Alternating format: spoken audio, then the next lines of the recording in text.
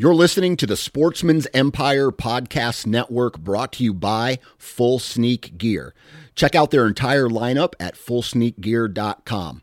Also be sure to check out our entire stable of podcasts at sportsmansempire.com. New from Moultrie Mobile, the Feed Hub offers first-of-its-kind cellular connection and control for nearly any spin cast feeder on the market. When used with the Moultrie Mobile app, you can monitor feed and battery levels, run feeders on demand, receive alerts when feeders are clogged, and remotely adjust feeding times. The Feed Hub is ideal for anyone who maintains feeders. Remove the guesswork and save time by planning feeder maintenance before you drive to your hunting property. For more information, visit MoultrieMobile.com. Before history is written,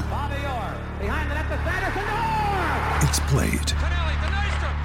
Before it's frozen in time, it's fought one shift at a time.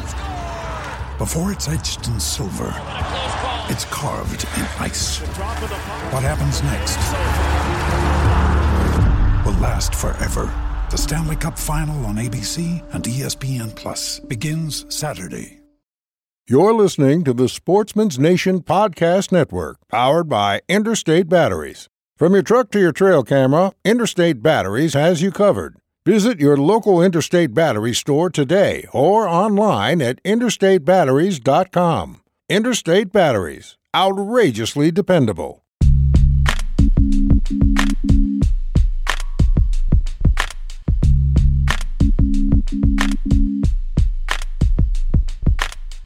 Welcome to the Nine Finger Chronicles podcast, brought to you by Exodus Trail Cameras, the #1 podcast for bow hunting product information and hunting stories from across the nation. And now, here's your nine-fingered host, Dan Johnson. Well, we all know Mondays suck, but this podcast is going to kick ass because I have a returning guest, Travis Glassman, on the podcast today, and his season last year, including his wife's season, they live in western Kansas, and they had an absolutely epic 2016 archery season, and just the way they hunt makes me extremely jealous and intrigued all at the same time. Travis is the man when it comes to locating big bucks, especially in terrain that is flat with no trees. And that is where he spends a lot of time, out in the flatlands, his words.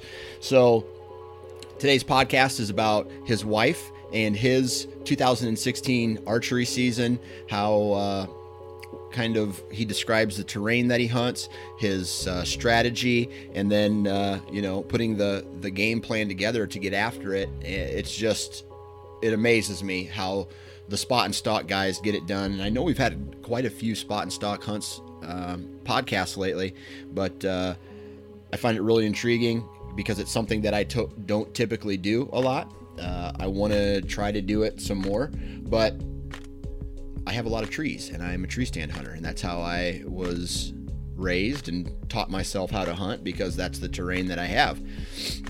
So this podcast is awesome. You're going to love it.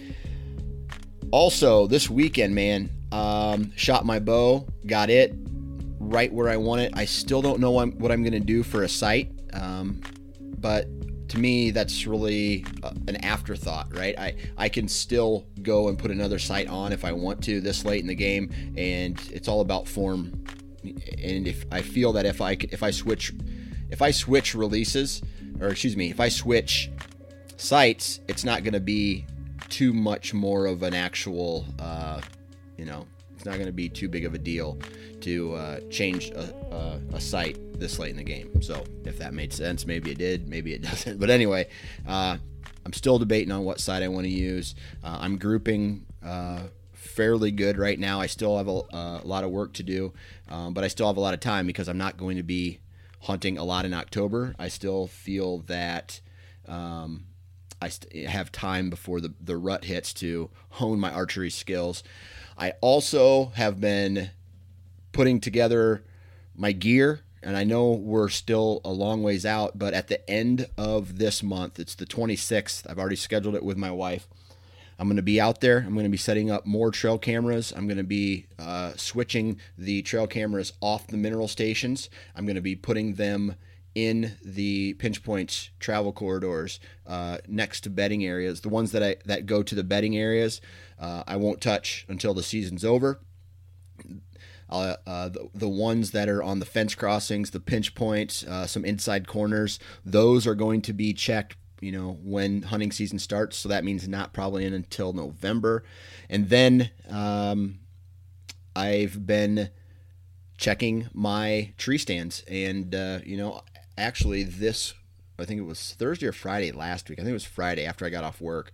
I ended up replacing all of my Lone Wolf stick straps. So my Lone Wolf sticks that I used to gain height in my tree stand setup, because I hadn't in several years, I wanted to make sure I was safe. So I ordered a whole bunch of new ones and I replaced them. And so that's what I did. Now I feel comfortable climbing. There's no excuses as far as safety is concerned. So I got that taken care of. And that kind of leads us to the, the product spotlight or the partner spotlight or the commercial, whatever, however you want to look at it. I've been using Lone Wolf for a long time, and I can remember starting out with tree stands and trying to move. At first I learned that if the deer aren't there, they're not there, so you got to be mobile. So I tried when I first started being mobile, I tried to be mobile with a ladder stand, and that was damn near impossible. And so I got a used Lone Wolf from a guy I knew, sticks and a stand, and he kind of walked me through how to use it. And then from there, it was like a game changer, because I didn't have to rely on a straight tree because of the bat wing design. And the way they're designed is you can set up in a crooked tree and your stand can still be straight.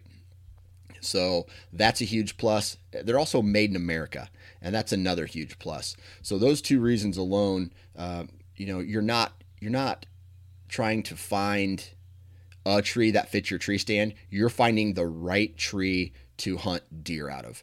And that is, for me, the most important, because you don't want to be 2 trees away. You want to be in the tree, if that makes sense. And the Lone Wolf design sticks and stands are perfect for the way I hunt. I do a lot of running gunning throughout the year. So if you guys don't know already, you should know, the Lone Wolf is doing a giveaway, right? So if you haven't signed up for it yet, go to lonewolfhuntingproducts.com/9fingers. That's the number 9 followed by the word fingers, and enter your name and your email address. And what that does is that's going to enter you into a giveaway. The next giveaway is going to be drawn on September 1st. And we're going to be giving away another tree stand. And I'm going to pull a name at random out of that list. Then, once you actually sign up for the giveaway, you're going to get a discount code. And the discount code is 9FC50. So what that does, it's going to give you $50 off of all orders over $199. So basically $25 off for a tree stand. And that's a pretty good deal. 25% off of a $200 order. That's $50 off. So you're looking under $200 for a Lone Wolf tree stand, and you're not going to find a discount like that anywhere else. So please take advantage of it. And I don't need to tell you that Lone Wolf tree stands are the most badass tree stand on the market as far as hang-ons are concerned. Even their climbers as well. So please go take advantage of that. Support the companies that support this podcast. Other than that, guys, Travis Glassman, kick-ass season, and he's going to share that with us right now on today's, I guess, BS Session Hunter Profile. I don't even know what it's called. If the guy's been on the podcast, I don't know if this is his second time or his third time. It's horrible that I don't know this. Anyway, it's not really a hunter profile because we've already had that before. but maybe we'll call it like a season recap of 2016, him and his wife. It's a kick-ass podcast. I'm talking again too much. Here we go. All right. On the phone with me is a big buck killer, and not just you, but your wife as well. She's a big buck killer too. But on the phone today, Mr. Travis Glassman. How you doing today, buddy? I am very well. It's always a pleasure talking to you, Mr. Dan. I tell you what, I'm doing good. And good. I'm really looking forward to this because I am very intrigued with the Western Kansas, North and South Dakota, spot and stock, flat land type of hunting that you guys do out there. And I get a kick out of it because it is so different, so much more different than your tree stand hunting that I do. So every time I talk to you, I get pumped because it's so different, and someday I'm going to try it. So because the last time I tried it, it just was kind of a bust when I went to Nebraska, but yeah, so there's that. You live in Western Kansas, correct? That is correct, yes. Okay. And remind everybody what you do for a living. So my title is heavy equipment specialist for a natural gas pipeline company. Basically, on a day-to-day basis, I transport a lot of our heavy engine parts for our compressors and our engines that compress the gas down the pipeline for your smaller companies that, like, your household, people would pay their bills to. So we're kind of like the UPS of natural gas. We get paid to transport it from the well, which in our case and on this pipeline is up near Rawlins, Wyoming. And we transport the gas south and east into kind of the Kansas City area, Joplin, Missouri, clear south into Oklahoma, near Oklahoma City. So yeah, we just get paid to transport the gas. And what I do is anytime any repairs need done on the pipeline, it's my job to excavate the pipeline. It's extremely high pressure, large, like 18 and 20 inch pipelines. Yeah. And so I'm in an excavator, a backhoe, and me and another spotter will excavate the pipeline and inspect everything for dents or gouges or corrosion or anything like that. And then we'll take the right steps to get things taken care of and cover back up and go on about our business. So I kind of do, transport equipment plus do a lot of excavating and stuff and trench work and stuff like that. So, right. So there's kind of a theme I get with some of these people, including yourself, who they have outdoor jobs, right? So, I got a buddy up in, South Dakota, or a guy I know in South Dakota who is on the road constantly. I got a buddy in North Dakota, who works outside around oil wells. And then another guy down in Texas who I've had on the podcast works outside, doing some oil and gas stuff as well. So while you're out working, are you also keeping your eye open for any deer or mule deer in your area? Oh, absolutely. Yeah. I mean, that's always in my mind as an addict, like most of us are. You're always, your head's on a swivel. So yeah, I'm always looking for the next honey hole or the next landowner who I may be able to establish a relationship with. And that has worked in my profession, luckily. So right. It's definitely a benefit to be out and about and talking with people and seeing the countryside. Right. So, and out there, the deer population is probably not what it is here in Iowa, right? So when you go out hunting, how many deer do you usually see in a night?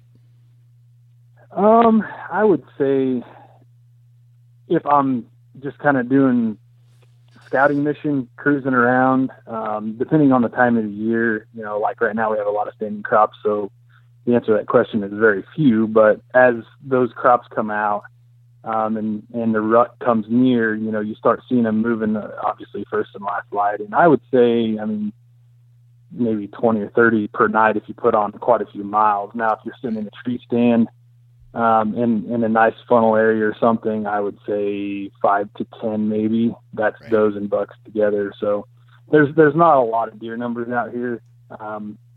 It's that you have to know exactly what you're doing. If you're wanting to shoot a mature buck, I mean, they're few and far between, but when you find one, they're usually got some age to them. So the H class is good, but unfortunately you're going to have to work at it. So Right. So this year, you hunt, I guess you hunt kind of a variety of different terrains, right? I mean, I think the last time we talked, you mentioned you're hunting these crop circles as well as, some creek and river bottom as well. Is that right? Yeah. So early season, like we're about ready to get into, we start our muzzleloader, and then it's also our archery opener, but you have to wear orange at that time. A lot of times if you find like a low spot coming out of a standing field, whether that be a circle of corn or we have a lot of like cane that's standing that gets chopped and baled for cattle. A lot of times the deer will stay in that, a lot of sorghum or milo, whatever you want to call it. Yeah.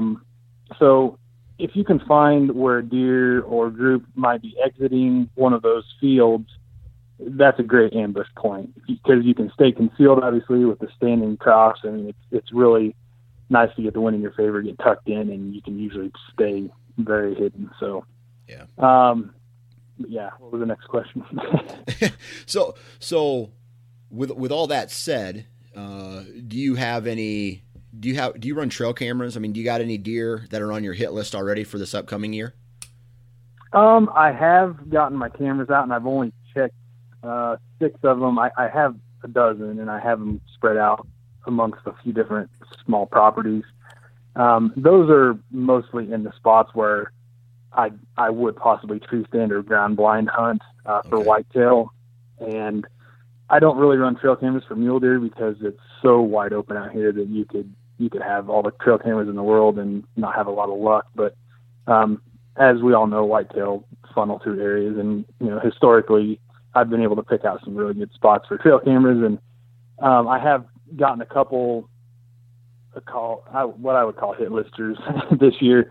Nothing that has a lot of history. I have one buck in particular that I've been chasing the last couple of years that hasn't showed up on trail camera yet this year. So Gotcha. I'm not sure where he might be. I'll still keep my eye open, but I've got a couple probably 140s to 150s types of whitetails that are showing up so far. Yeah. So when you go out on these little drive-abouts and scouting missions, you seeing any mule deer as well?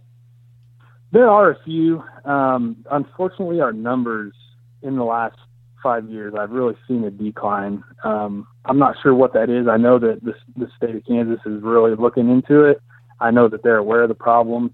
I'm a member of the Kansas Bow Hunters Association, and I know that they're putting together some efforts to assist in some research. And so it's definitely a problem. I wouldn't bank on coming out here and doing a mule deer hunt just because it's a tough go at it right now. In fact, like I've pretty much concentrated all my efforts toward whitetails for the most part, unless some just pops out and surprises me during the rut or something, Yeah, for sure. So.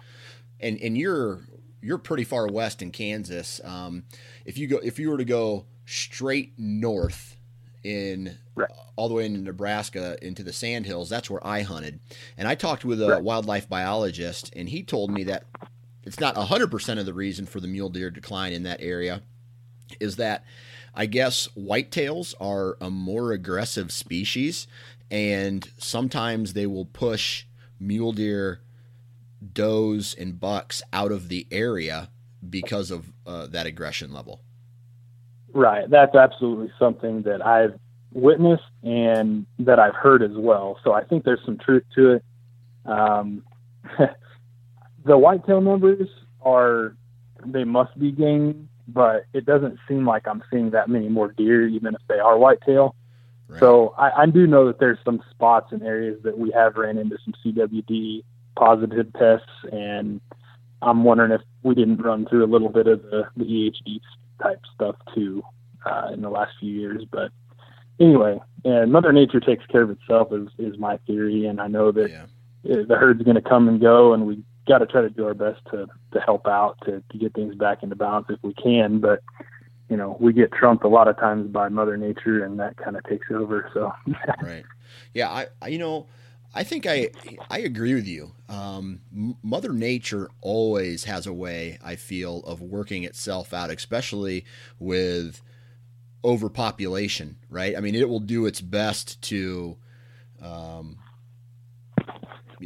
thinner herd, you know, comes disease. Mm-hmm. Disease thins the herd. It brings the herd back to a quantity that the landscape can take care of and can feed.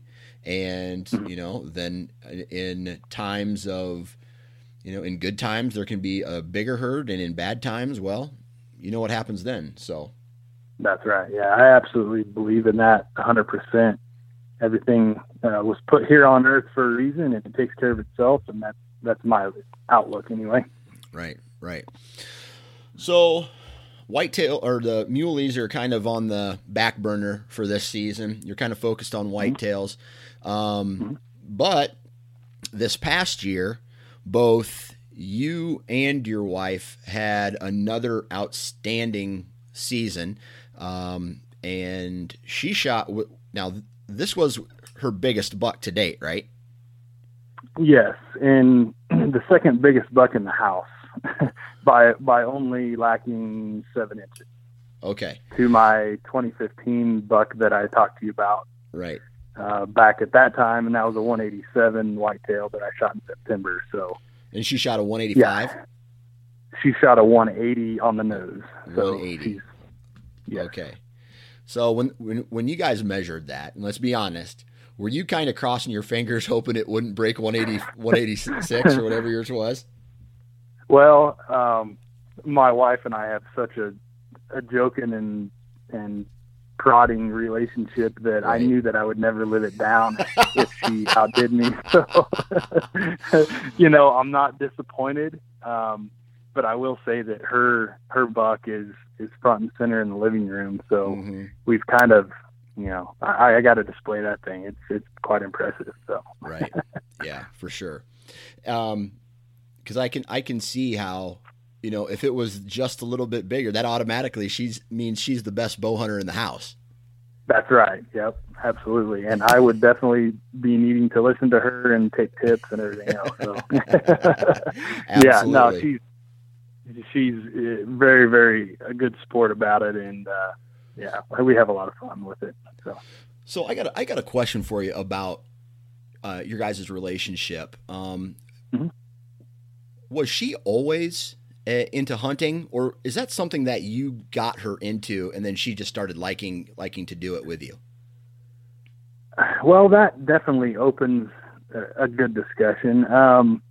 Her and I had been best friends since early high school days, and her dad had always been into hunting. He actually was a world-class trap shooter. So, you know, Blue Rock skeet shooter type guy. Yeah. He can run a shotgun better than anyone I know. So anyway, the background is there. She never really did shoot a shotgun or anything. She was just always around it.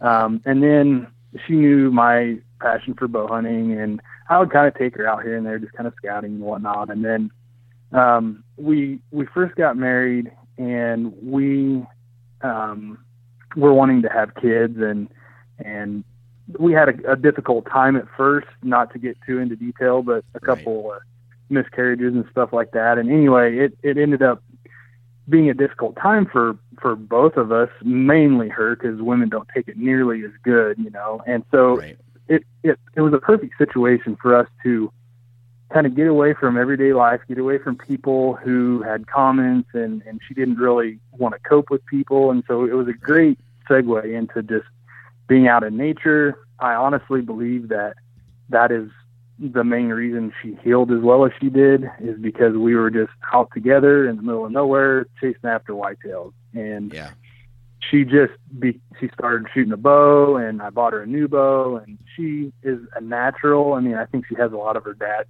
like hand-eye coordination, and she also has extreme patience. She has extreme she just doesn't get excited, and it's not in a bad way. It's just that she doesn't let her emotions take over her bodily function. So she's able to operate under pressure, and she's just an awesome shot with a bow, especially at live animals, which is kind of the last thing that a bow hunter normally picks up, is how to get it done on an animal. So she started off she shot a doe, then she shot a nice, young buck, and she just has worked up, and obviously a 180 whitetail is the latest, and she's just amazing. So, yeah, that's awesome. That's where we're at with her. Yeah, it's a great story, and a great. It's been awesome to coach her and watch her, and we've had an amazing time and awesome memories. So the question is kind of, now when you guys go, are you a team all the time now? When you go out together, or how's that work? Let's say there's a buck, you flip coins to see who goes, or just open conversation when one's available, and if it's not, it's not. How it works now is she's not as addicted as I am, and so she's, especially now that we've had kids, we have a 3-year-old and a 5-year-old boy, and that takes up obviously a lot of time. I'm preaching to the choir with you. And so we can't both be gone unless we have a sitter. So basically what happens is I take my rut vacation and I go, and of course I'm scouting, leading up to the pre-rut and on the weekends in the pre-rut. And then as soon as I feel like it's time, I'll take a week or two off and start going. And usually I'll take a buck within the first week, and then I'll have some days or following weekends where we can line up a sitter and just kind of go out on day hunts together. And so I kind of become her guide after I've taken a buck, and that's not selfishly, it's just kind of logistically the way it works with kids. And I'm not opposed to, if we've been, we always run trail cameras and we both look at the photos together. She's just as excited as I am to see what deer are popping up and stuff. And if there's a deer that she's really into and we have a pattern on him, I'll absolutely put my tag, in the top drawer until we can get her a buck. So, absolutely. It's just kind of whatever works. It's every year's probably a little more unique. So Absolutely. Well, that's really cool that she's kind of willing to go out and, share that experience with you. The next question I have is from one father to another. You got 2 boys, and I take it they are really interested in seeing what daddy's doing when he goes out there. Are they tagging along now, or how close or how ready do you think they are, especially your oldest boy, until he's ready to maybe tag along? I've actually taken him. He was only 3. The April when he was 3, I took him turkey hunting with a bow, and he and I and Kendra, my wife, were in the ground blind together, and we were able to call into Tom, and I shot him. It was all on film, and Kendra filmed his reaction and my reaction, and it was a great time. He liked it, and he's interested in it, and he is always curious how everything goes on our hunt. And I've asked him to go pretty much almost every turkey hunt. I don't think he's quite there for deer yet, just because sometimes it gets a little bit long on the sits and stuff like that. Right. But there are times, especially now, he's almost 6, and we'll be able to, maybe try to get like an hour or 2 hunt in the evening if we have kind of a slam dunk spot, maybe for a doe or something like that, Right.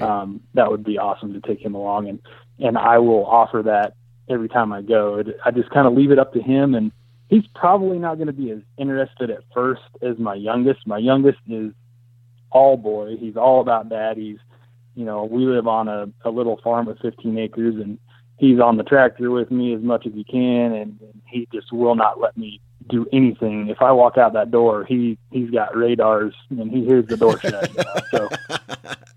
So Daddy come. I imagine, I imagine he's going to be the outdoorsman. Gotcha. And the oldest boy is a little more into, he's really, really sharp in school, and he's a little more of a bookworm, but not Gotcha. saying that he won't be. He's a sports too. He loves playing golf and baseball and stuff like that. Yeah. But anyway, yeah, it's going to come for sure. For sure. Awesome. Now, getting back to this 2016 season that you guys had, where your wife shot a 180 and you shot what, a 165, 160 class? Yes, yeah, Okay. middle 160s is what he ended up going. Not that I'm really worried about that, but just Right. to give people a reference, yeah. And that's exactly what I'm asking for. So now let's start at the very beginning. So 2015, you shot an absolute giant out there again, and we're talking flat terrain, and this was from the ground as well, right? That 2015's buck was from the ground. This whitetail, these two bucks were from the ground as well. So after you shot that giant last year, and Kansas is only a 1 buck state, right? That's right, yes. Right. Okay. So the season ends, and what you had just shot, that's the biggest buck of your life, right? Yes, it is. Okay. So you just shot the biggest buck of your life. What was your thought process after that season was over?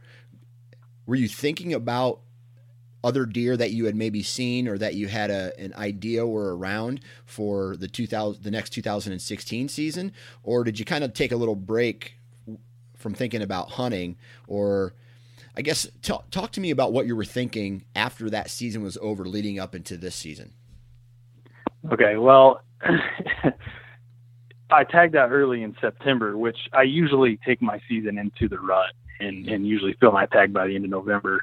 This was a once in a lifetime, for me anyway, situation where I had an awesome pattern via trail camera and distant scouting out of a tree stand that was set up for observation. And, I had him patterned and I got it done on the ground in September during early muzzleloader season / bow season. And anyway, I kept monitoring trail cameras the rest of the season, and a buck that I had seen that had been running with this same 187 buck had popped up on trail camera, and he was kind of now the dominant buck in the area. And I called him touchdown because he has G2s that look like they're 13 inches tall a piece. I mean, they might be 11. I don't know what they are, but they're really tall. They just look like goalposts, but he's not real wide, so he just goes straight up like goalposts. But anyway, he's a 10 pointer, and he has weak G4s, so almost kind of just an 8. But he's been on my radar since then. He's still alive as far as I know. I have pictures of him and sheds. Sheds from 2 years ago. That year that I shot that 187 buck, I picked up this buck's shed the following spring. And then I did not find his sheds again this spring. But anyway, that buck I was after in 2016. And that was my main number one buck that I wanted to go after. I had pictures of him throughout the summer. I didn't have as many photos of him as normal, so I knew that he was calling a different spot, kind of his summer range. He would kind of filter through maybe once a week or once every other week, and so I knew he was around, but he wasn't giving me a pattern early.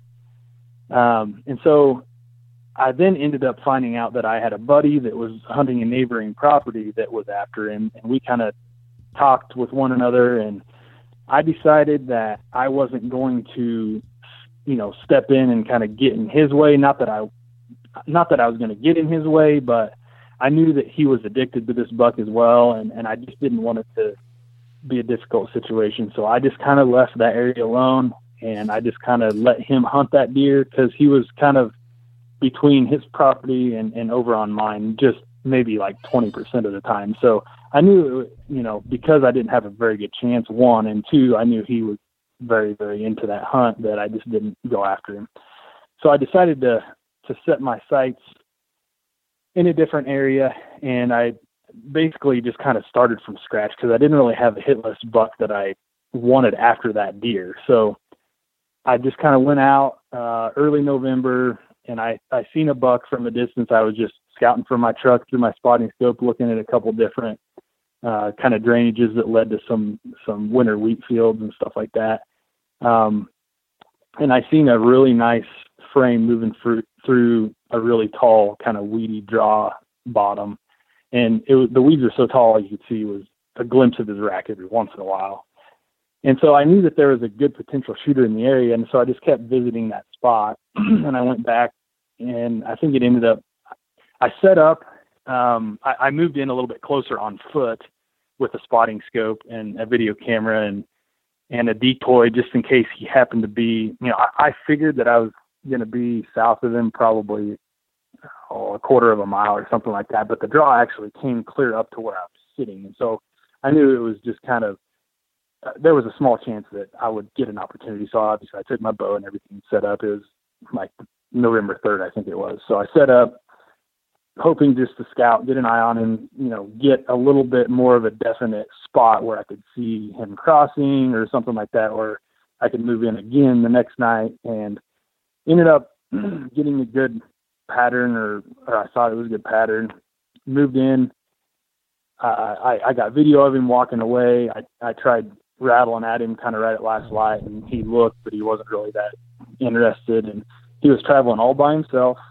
There were other deer in the area, but he didn't act like he was even paying attention to any does or anything like that, even November the 3rd. And so I was like, well, he's still on a pattern. I'm going to move in. So I ended up hunting hard like the 4th and the 5th evenings on that same pattern where I seen him traveling to food, and I never did get an opportunity, never seen him, and didn't know what happened. So I kind of backed out, and I kind of, broadened my scouting again a little bit more, and I ended up picking him up a half a mile south of where I had originally set up on him.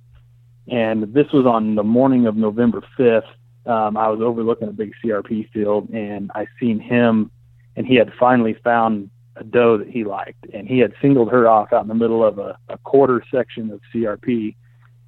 And I seen him bed down with her and get up and reposition, and I pretty much watched him for 2 hours and got great video and photos through a spotting scope and stuff like that of him. And once he finally settled in for the day, it usually seems like, in the mornings, they'll bed, and they don't like that sun hitting them, so they'll bed down. But then it's like they feel like they still want to move here and there, and they're not totally satisfied with their day bedding area until it's like mid-morning or late morning even. So ended up finally getting into the middle of the day, and he got a good bedding spot. And so I called a buddy, and I wanted him to come out with me because I like to get video if at all possible, even if it's from a distance or something. I just like to have something. And so he came out, and we ended up crawling and getting within a couple hundred yards, and I ended up presenting a decoy to him. Is just a swallow silhouette. The heads up, you've had those guys on your podcast before. Yep. And he didn't. The doe stood up and seen it, and she acted like she wasn't totally accepting of it. And I don't know if it's because she thought maybe, the deer or the decoy that I was shooting or that I was using was a whitetail buck decoy. And so she saw the rack, I'm pretty sure. And I'm wondering if she didn't think, oh, there's another buck moving in.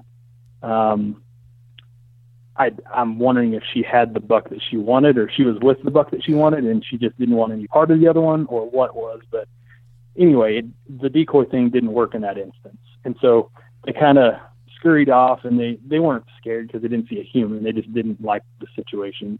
They moved off, and they didn't leave the field, but this field was tall grass, and so they just rebedded.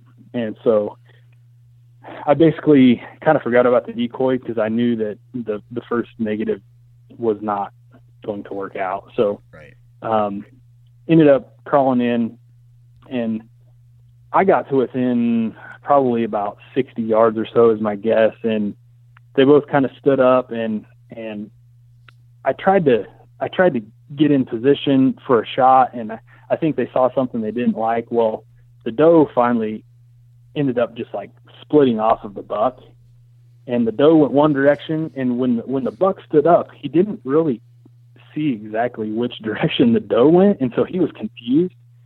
And so I think the doe just kind of made a big loop, and then he was able to kind of pick her up from a distance. And the cool thing was I knew that if I could get between him and her, like, it was a very good chance of him passing within bow range. Well, that's exactly what happened. He was so attuned to where she was at that, and the wind was blowing, so my sound was covered, and I was able to, get belly crawled in to where I thought would be a good spot between he and she. And sure enough, he passed within 50 yards, and I had to make a quick judgment. I knew that I would have to draw my bow and then raise up above the weeds and make my shot fairly quickly, because I knew that I couldn't lift up, click him with a rangefinder, put the rangefinder down, clip on my D-loop, get pulled back and shoot all in this time. And so I was just studying and I seen him coming, and he was, I guessed him at 50 yards. Or I'm sorry, I guessed him at 40 yards. And I have a CBE 3-pin sight, and I just dialed it to 50 yards or 40 yards, I'm sorry. And I made the shot, and unfortunately the arrow fell just a little bit low. My estimation was a little bit less than what he was. I think he was more like 45 or 50. Well, I just grazed his brisket right under his heart, and it kind of cut him in one of the front legs, which obviously none of us like to wound a deer. Right. So that happened, and luckily he was bleeding pretty good, and he didn't want any part of the doe after that anymore. He went and bedded off by himself. And after kind of gathering my things and kind of reanalyzing the situation and letting him kind of get settled back into his spot, and I knew he wasn't going to want to move a whole lot. And I knew it wasn't a fatal shot, or at least I didn't think it was. And so I waited a few hours just to, make sure he wasn't just going to kind of put his head down, and he just kept holding his head up. And I knew that I had to go in for a follow-up. And luckily I ended up making the right move and getting within bow range again and getting a good shot once he kind of stood up toward evening, and I made a perfect shot on him on the second one. So it was a little more of an adventure than I wanted it to be, but as we all know, everything doesn't go perfect with a bow and arrow. So right. Absolutely. Now, when you hit him and found out he wasn't fatally wounded, did he know you were there, or did he just like, oh shit, what happened, and like kind of trot off? He pretty much just trotted off. He didn't really know what happened. I mean, he didn't catch your wind or anything, did he? No, the wind was perfect for me. There's no way he smelled me or anything like that. I do think, once I raised up to release the arrow, I think he obviously looked at me and he saw something wasn't right. And so he wasn't so startled that he just ran a mile when, he, had been hit. But once he went off probably 500 yards, he just found a spot that he wanted to lay down, and he was content with staying in the same area. And he wasn't on alert really. He put his head down, kind of to rest several times, and then he'd kind of pick it back up, and he didn't act like he was just keyed up on, someone sneaking back in on him. I mean, he was relaxed. So. Gotcha. And then how far was the second shot? I ended up getting within about 50, I think it was. And it was, as the day progressed, the wind went down like it always does, or usually does. And so as I got closer and closer, I had to pick the times where I could make movements through that tall grass. And so like you'd get a gust of wind and I'd go, a few more yards, and then just keep waiting him out and waiting the wind out and try to pick your best time to get snuck in. And, that's one thing a flatlander learns real quick is the tactics of spotting and stalking. So, right. Yeah. So, okay. You mentioned something about scouting. When you went, you pretty much backed off the one property, you let your buddy have it. You went to another piece of property that you had access to, and you were telling me, you were saying I was scouting. So is scouting for you, because it is so flat, like parking on a road and using a spotting scope, or are you doing any type of boots on the ground looking for trails and footprints and rubs or scrapes or any sign like that? It's half and half. There's a lot of times where I'll just, go on a walk with my bow, and yeah, it's a lot of flatless stuff out here with a little bit of mixture of drainages and small draws and trees and stuff like that. So I'm always looking for deer sign, and I do have good luck with trails and scrapes. And I've, if you find a scrape out here, it's usually under one of the few trees that we have. And so that's usually a really good area to pick up pictures and take inventory of bucks. And so that is one tactic. Yes, you're right. And then the other is I'll take a backpack with a spotting scope and a tripod, and I'll march, if I can't. I don't like to drive to my glassing location as much. I mean, yeah, there's roads that, there's a lot of times where you can see deer off of a road, but from my experience, the times that I've spotted the biggest mature bucks, it's places where it cannot be seen from a vehicle. And so I might have to march a half a mile to a higher ridge so that I can see just over the ridge right at dusk when they might feel comfortable stepping out of cover or something like that. So right. You do have to work at it. It's not quite as serious as like extreme Western hunting. So, you're not having to hike terrain and stuff like that as much. You're just putting some boots on the ground and going at it. So. Right. So you ended up taking, that was November 4th, right? Or November 6th or 5th when you shot this buck? That was the 6th when I shot the 6th. Mine. Okay. So the late morning of the 6th, right? Or early Correct. Afternoon? Okay. All right. Right. Yep. All right. So you got this buck down, right? And you're happy, right? You're happy with this deer. And then you're like, okay, now it's the wife's turn, right? Yeah.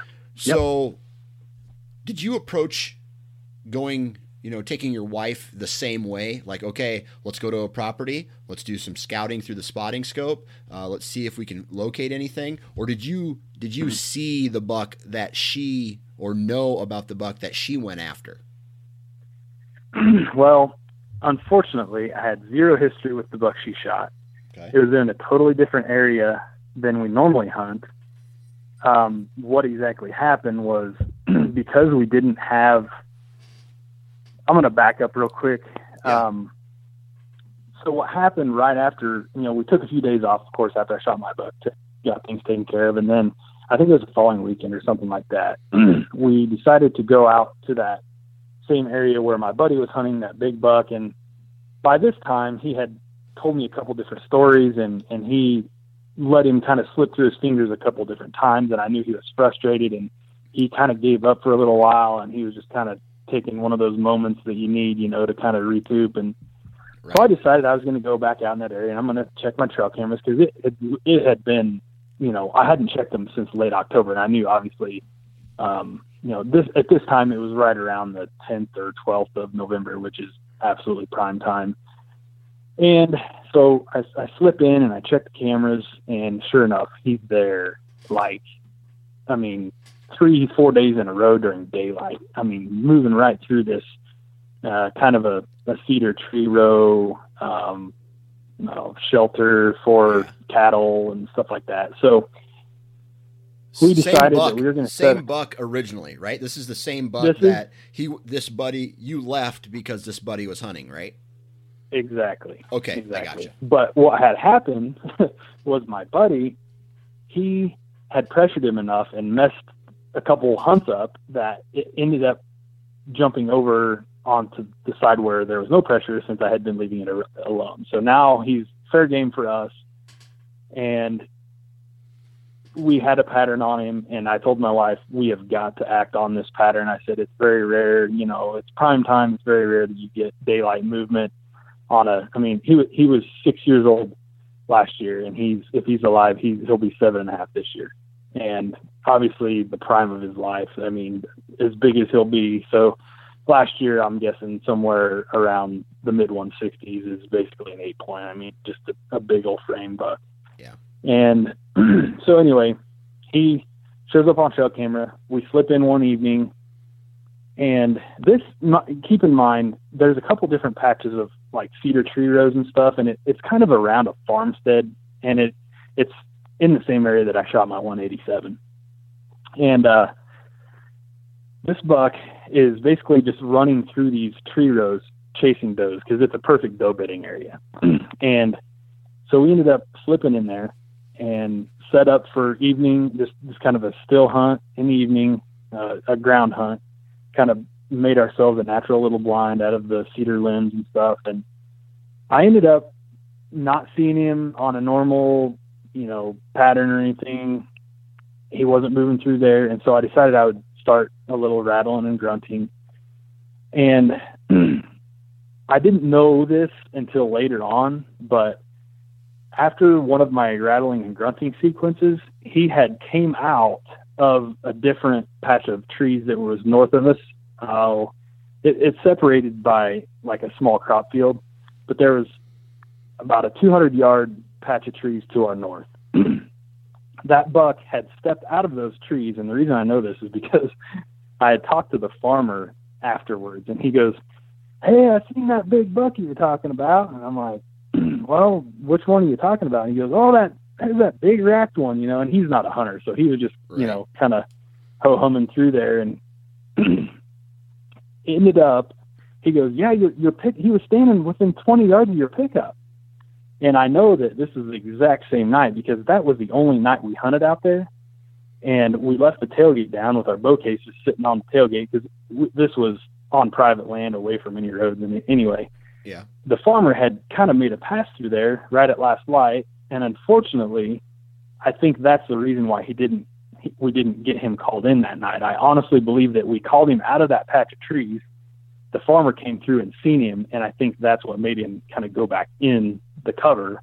I truthfully believe that deer was coming to our call that night because he told me the exact time, and obviously it was the time of hunting. And so anyway, that was kind of an unfortunate circumstance, and we ended up trying one or two more hunts on that buck, and I think he ended up moving on to, chase the doe herds wherever that might have been. But anyway, right.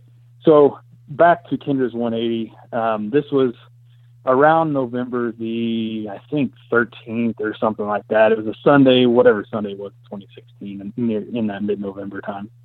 So I told Kendra, I said, well, I'm kind of back to the drawing board again. Let's just kind of go on a, we got a babysitter.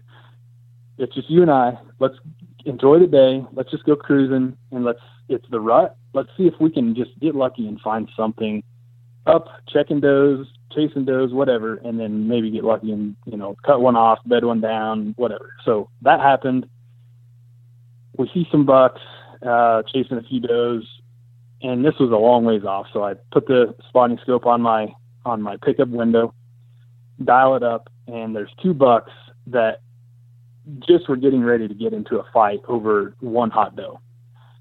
And the buck that Kendra ended up shooting fought off another buck that was no slouch by any means. He was probably in the 150s, and took this doe and bedded her down in a pasture fence line that had weeds grown up in the pasture fence line. So it's not close, it was close enough to the fence that it didn't get farmed from the crop field. It was adjacent to it. And you jump the fence from that crop field and you're into like a cattle pasture for grazing. So they bed down in this, it was a wheat stubble field. So the stubble was probably, thigh high or something like that. And the deer felt comfortable out in it because when they laid down, they could pretty much disappear. And so we found them two, they bedded down, and we got the wind in our favor, and we started crawling, and we got to a corner fence post where her and I both felt comfortable and thought that we could maybe present the decoy. We knew that the decoy would likely work because of his aggression and his, seeing him fight off another buck. So I knew he was in the mood to fight, and I knew he was willing to stand his ground. So we presented that heads up buck decoy, and we got to that corner post, and I guess we were going to be south of him roughly 50 to 80 yards or something like that. Well, my wife I only feel comfortable letting her shoot out to about 40. Most of the time, 30 is the best case scenario. So I knew that we were going to have to do some coaxing to get him to close the distance the rest of the way, because it wasn't a real windy day. It was pretty quiet. So I knew that our noise would probably end up being a problem. So we got to where we wanted to be, and I knew that it was going to be up to the deer to pretty much seal the deal or cut the distance. So we got there, and there's a bunch of weeds in this corner where the pasture took a turn. It was a 90-degree corner post. And like I said, there was several tall weeds. So I could basically almost stand up on the backside of these weeds and look down the fence line where he was laying. Well, I peek up with the binoculars and I'm looking, and as soon as I pull up the binoculars when we got to that corner post, all I could see was ears like coming our direction. Well, the doe had already gotten up and she was working our direction, and it was just one of those times during the rut. She was uneasy, she was in heat, he was uneasy following her, wherever she was going, and it just so happened that we got there at the perfect time. Right. She had already gotten to about 30 or 40 yards, and he was 5 or 10 yards behind her. So I hit the ground. I kind of pulled Kendra down, and I said, "Get right next to me." I said, he's gonna be right here in short order. And she was able to kind of peek around the small clump of the weeds. And basically at that point, we started kind of a stand down with the buck, because he had kind of moved out away from the fence, and now he was more in plain sight for Kendra, and she was off to my side. Did he see the decoy at this point? At this point, when we first got there and he had closed the distance before we were 100% ready, we didn't have the decoy up initially.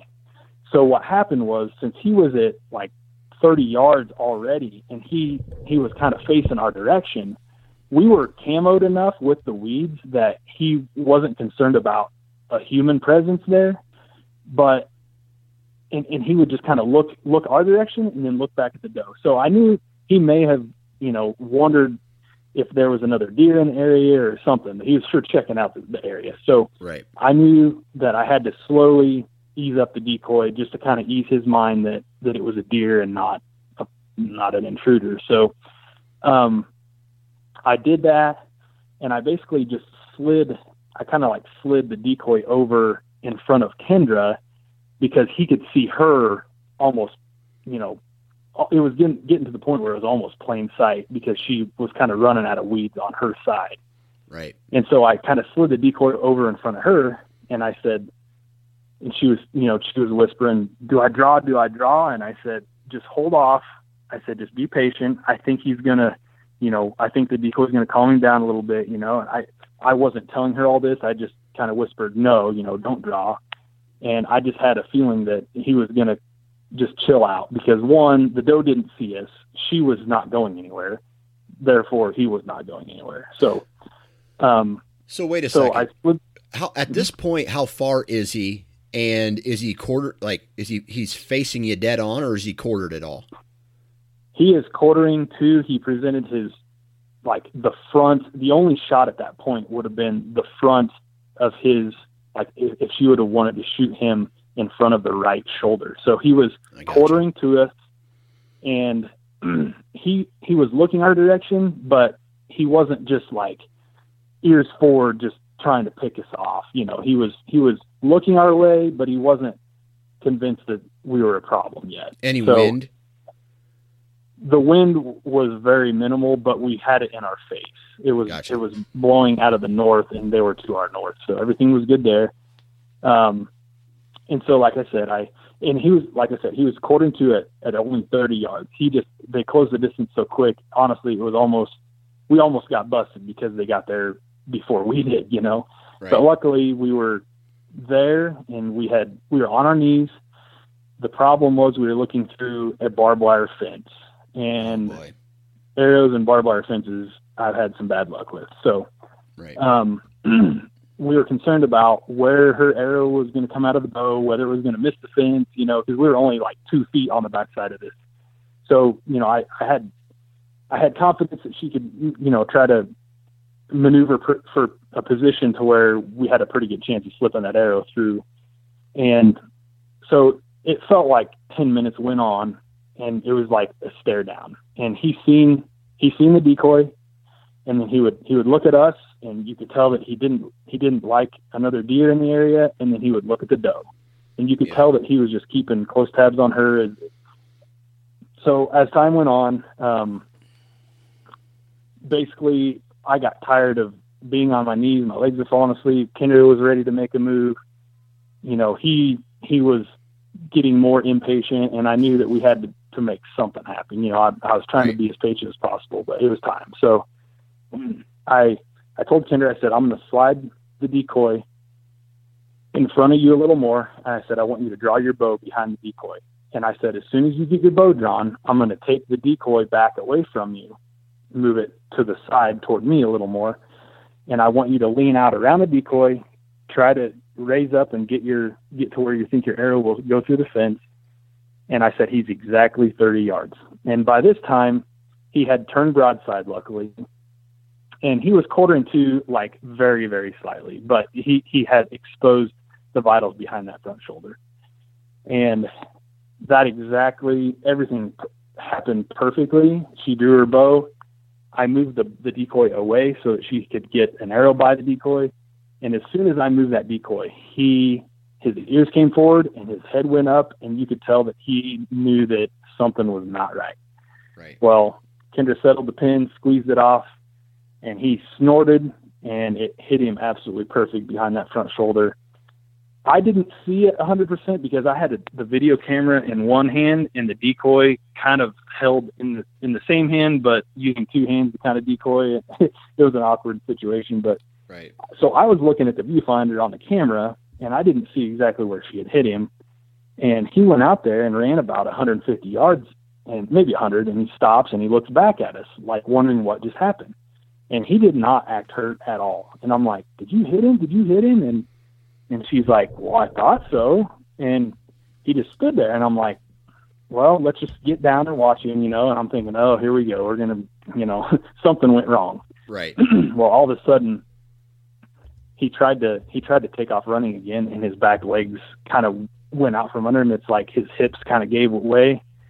And I knew at that time he was starting to feel the lack of oxygen, and she had double lunged him perfect, and he just went on down at that point. So we watched him go down on camera, and then the celebration was on, of course. And to be real honest with you, I knew he was a good buck. I knew he had an awesome 10-point frame, and I knew he had good mass.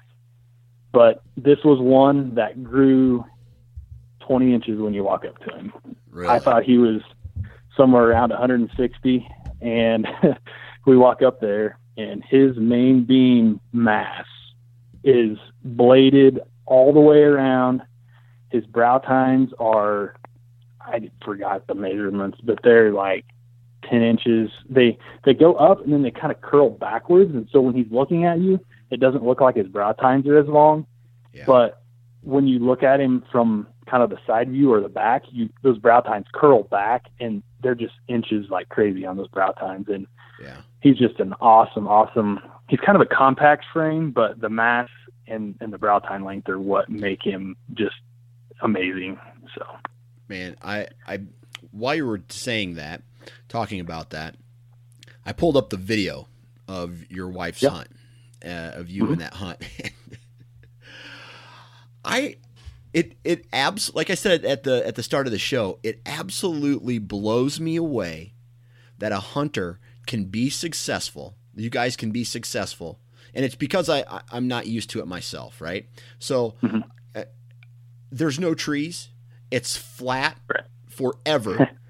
And, you know, this buck is walking in the middle of some tall grass, or, you know, the grass is coming up to the belly of this buck, and they stick out kind of like a sore thumb to a trained eye, like, you know, what you're looking for. And I'm almost sure that you guys, in a way, are sticking out, even with camo on, at, you know, if you were to stand up and walk. So it's very easy to see movement out there, right? Absolutely. Yeah, absolutely. So it just blows me away. And then, you know, to sit here and listen to you guys be successful in these conditions is just amazing. And watching, I'm going to make sure that I share the video with all the listeners. But it's dude, I can't wait to get out to the flatlands again, like Nebraska or North or South Dakota or Kansas, and give this stuff a try, because the guys who are doing it, especially not necessarily with the heads up decoy, but with decoys in general, out like what you guys are doing, just kind of, it's so cool. It's so cool. Yeah. Yeah. It's a different style of hunting, and it's one style that I've adapted to using. And I used to be that guy that, I would, no matter what, sit in a ground blind or a tree stand 100% of the time. Right. And yeah, I would see good deer way off in the distance or something, and I wouldn't really act upon it. I've gotten to the point now where if you don't take advantage, like, it's very rare that you see a mature deer, let alone a deer of the caliber that we were fortunate enough to take.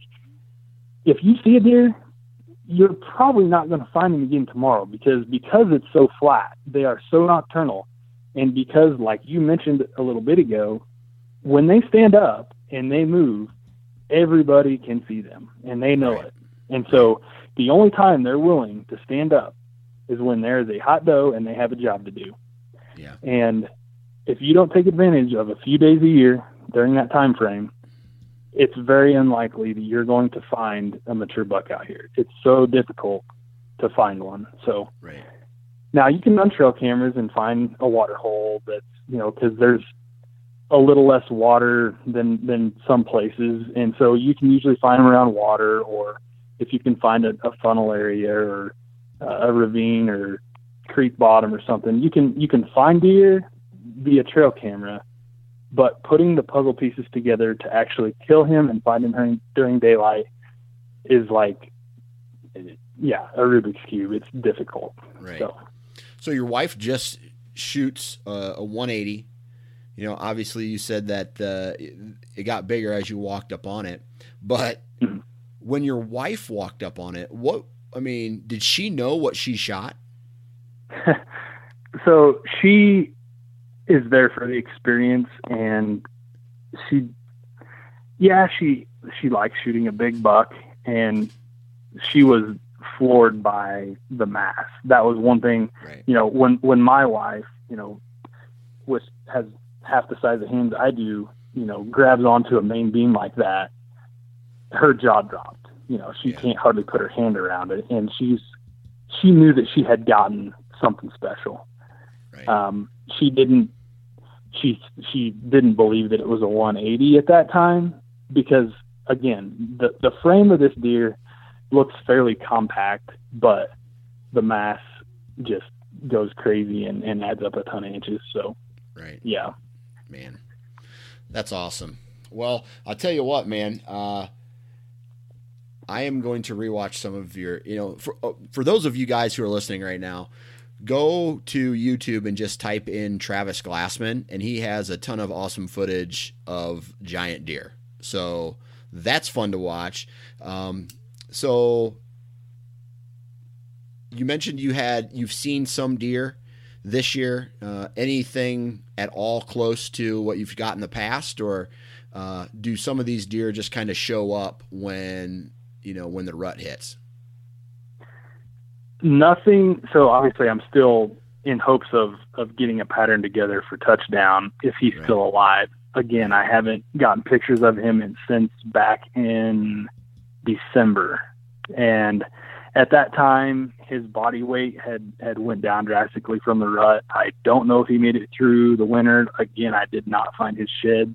Right. And from the guy that was hunting him all last year, he hasn't checked his trail cameras yet. So I'm fairly certain that he'll let me know if he finds him, or maybe not. I don't know. We'll see. But anyway, if he's alive, he will get his picture taken by one of my trail cameras eventually this season. So I have confidence in that. But anyway, that's the buck that I would really like to see. And if I can put a pattern together, I will probably move in on him. And there was one other 10-pointer that was in the same area of the buck that I shot last year. And I ended up passing him up, and I actually kind of called my dad off of him during rifle season in December because he is going to be something special. He needed to grow up at least one more year. And I'm really looking forward to seeing what he'll become. So if he shows back up and I get an eye on him, that's probably going to be my main target, unless I get a slam dunk pattern on Mr. Touchdown. So, right. So you heading out of state at all to any other hunts? Cause I know you, last year you went on a mule deer hunt as well, right? Yeah, my brother and I had that was our 6th year of going out to Wyoming for mule deer, and we unfortunately were not successful last year. And when I say not successful, that just means that we didn't take a deer. We were successful because we had opportunities at decent bucks, and just chose not to kill anything. We kind of set our bar fairly high because we've been fortunate enough to shoot several muley and whitetail via spot and stock, and we just kind of made our own bed when we didn't come home with anything. So right. But anyway, this year he's expecting his 4th boy in September, and so that pretty much made his trip non-existent. And so yeah I know. Luckily I have another buddy who has been trying to get me to go with him on an elk hunt to Idaho, and this was the year that I said yes, right, because my brother couldn't make it. So we are going to Idaho in about the 13th of September through, I think, about the 25th or something like that. So I'm really looking forward to that. It's going to be a little bit different. Well, it's going to be more of a terrain that I'm comfortable with because it's not as mountainy. It's a little more kind of desert rolling hills type stuff. And my buddy who's asked me to go along, he has another friend that he met through work that lives up in that area, and he knows the area, and he feels confident that we'll at least see some bulls and have some opportunities. So we're really looking forward to that. So. Well, I'll tell you what, Travis, you're the gift that kind of keeps on giving, because you're the guy who goes out, kills a ton of stuff, and has awesome stories every time you come on the podcast. So I can't wait to interview you again this next year. Well, I look forward to it every year. I hope that I keep having awesome stories for you, because it sure is fun talking about it. Well, and it depends, obviously, though, it depends on who kills the big buck in the Glassman family, because it may not be you I interview. It may be your wife. You know what? I would be tickled to death if that were the case. Absolutely. That's what I'm talking about. So, heck yeah, man. Again, good luck this upcoming season on all your endeavors. Tell your wife I said good luck to her as well. And until next time. You bet, Dan. I enjoyed it as always. Take care, man. Huge shout out to Travis for coming on the podcast and sharing his awesome 2016 season with us. Huge shout out to you guys. As always, thank you very much for taking time to download and listen to this podcast. I really appreciate it. And, I forgot. Good luck to Kendra, his wife as well, Travis's wife. She played a huge role in his season as well. And it sounds like I saw some trail camera pictures from this past weekend, and it looks like they have some more deer to chase down there or in Kansas. Huge shout out to each and every one of the partners that support this podcast. Lone Wolf, Exodus, Ozonics, Gearhead, Wasp, Ripcord ARS, Deer Lab, Bighorn Outfitters. Thank you guys very much for your support. I really appreciate it. And please go out and support those companies, because they support this podcast. And some of them give away some kick-ass deals as well. Other than that, it's Monday, and the deer hunting season is getting close, if not already here for some states. I'm starting to shake my boots. Like, I know I got a kid coming, so I know that October's going to mean less tree stand time, but dude, I am so jacked for this rut. I can't wait to get out there and do the finishing touches to prepare for this season.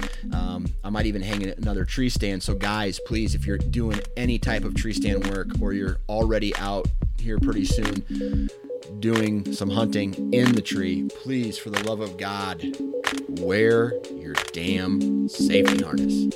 Have a good week.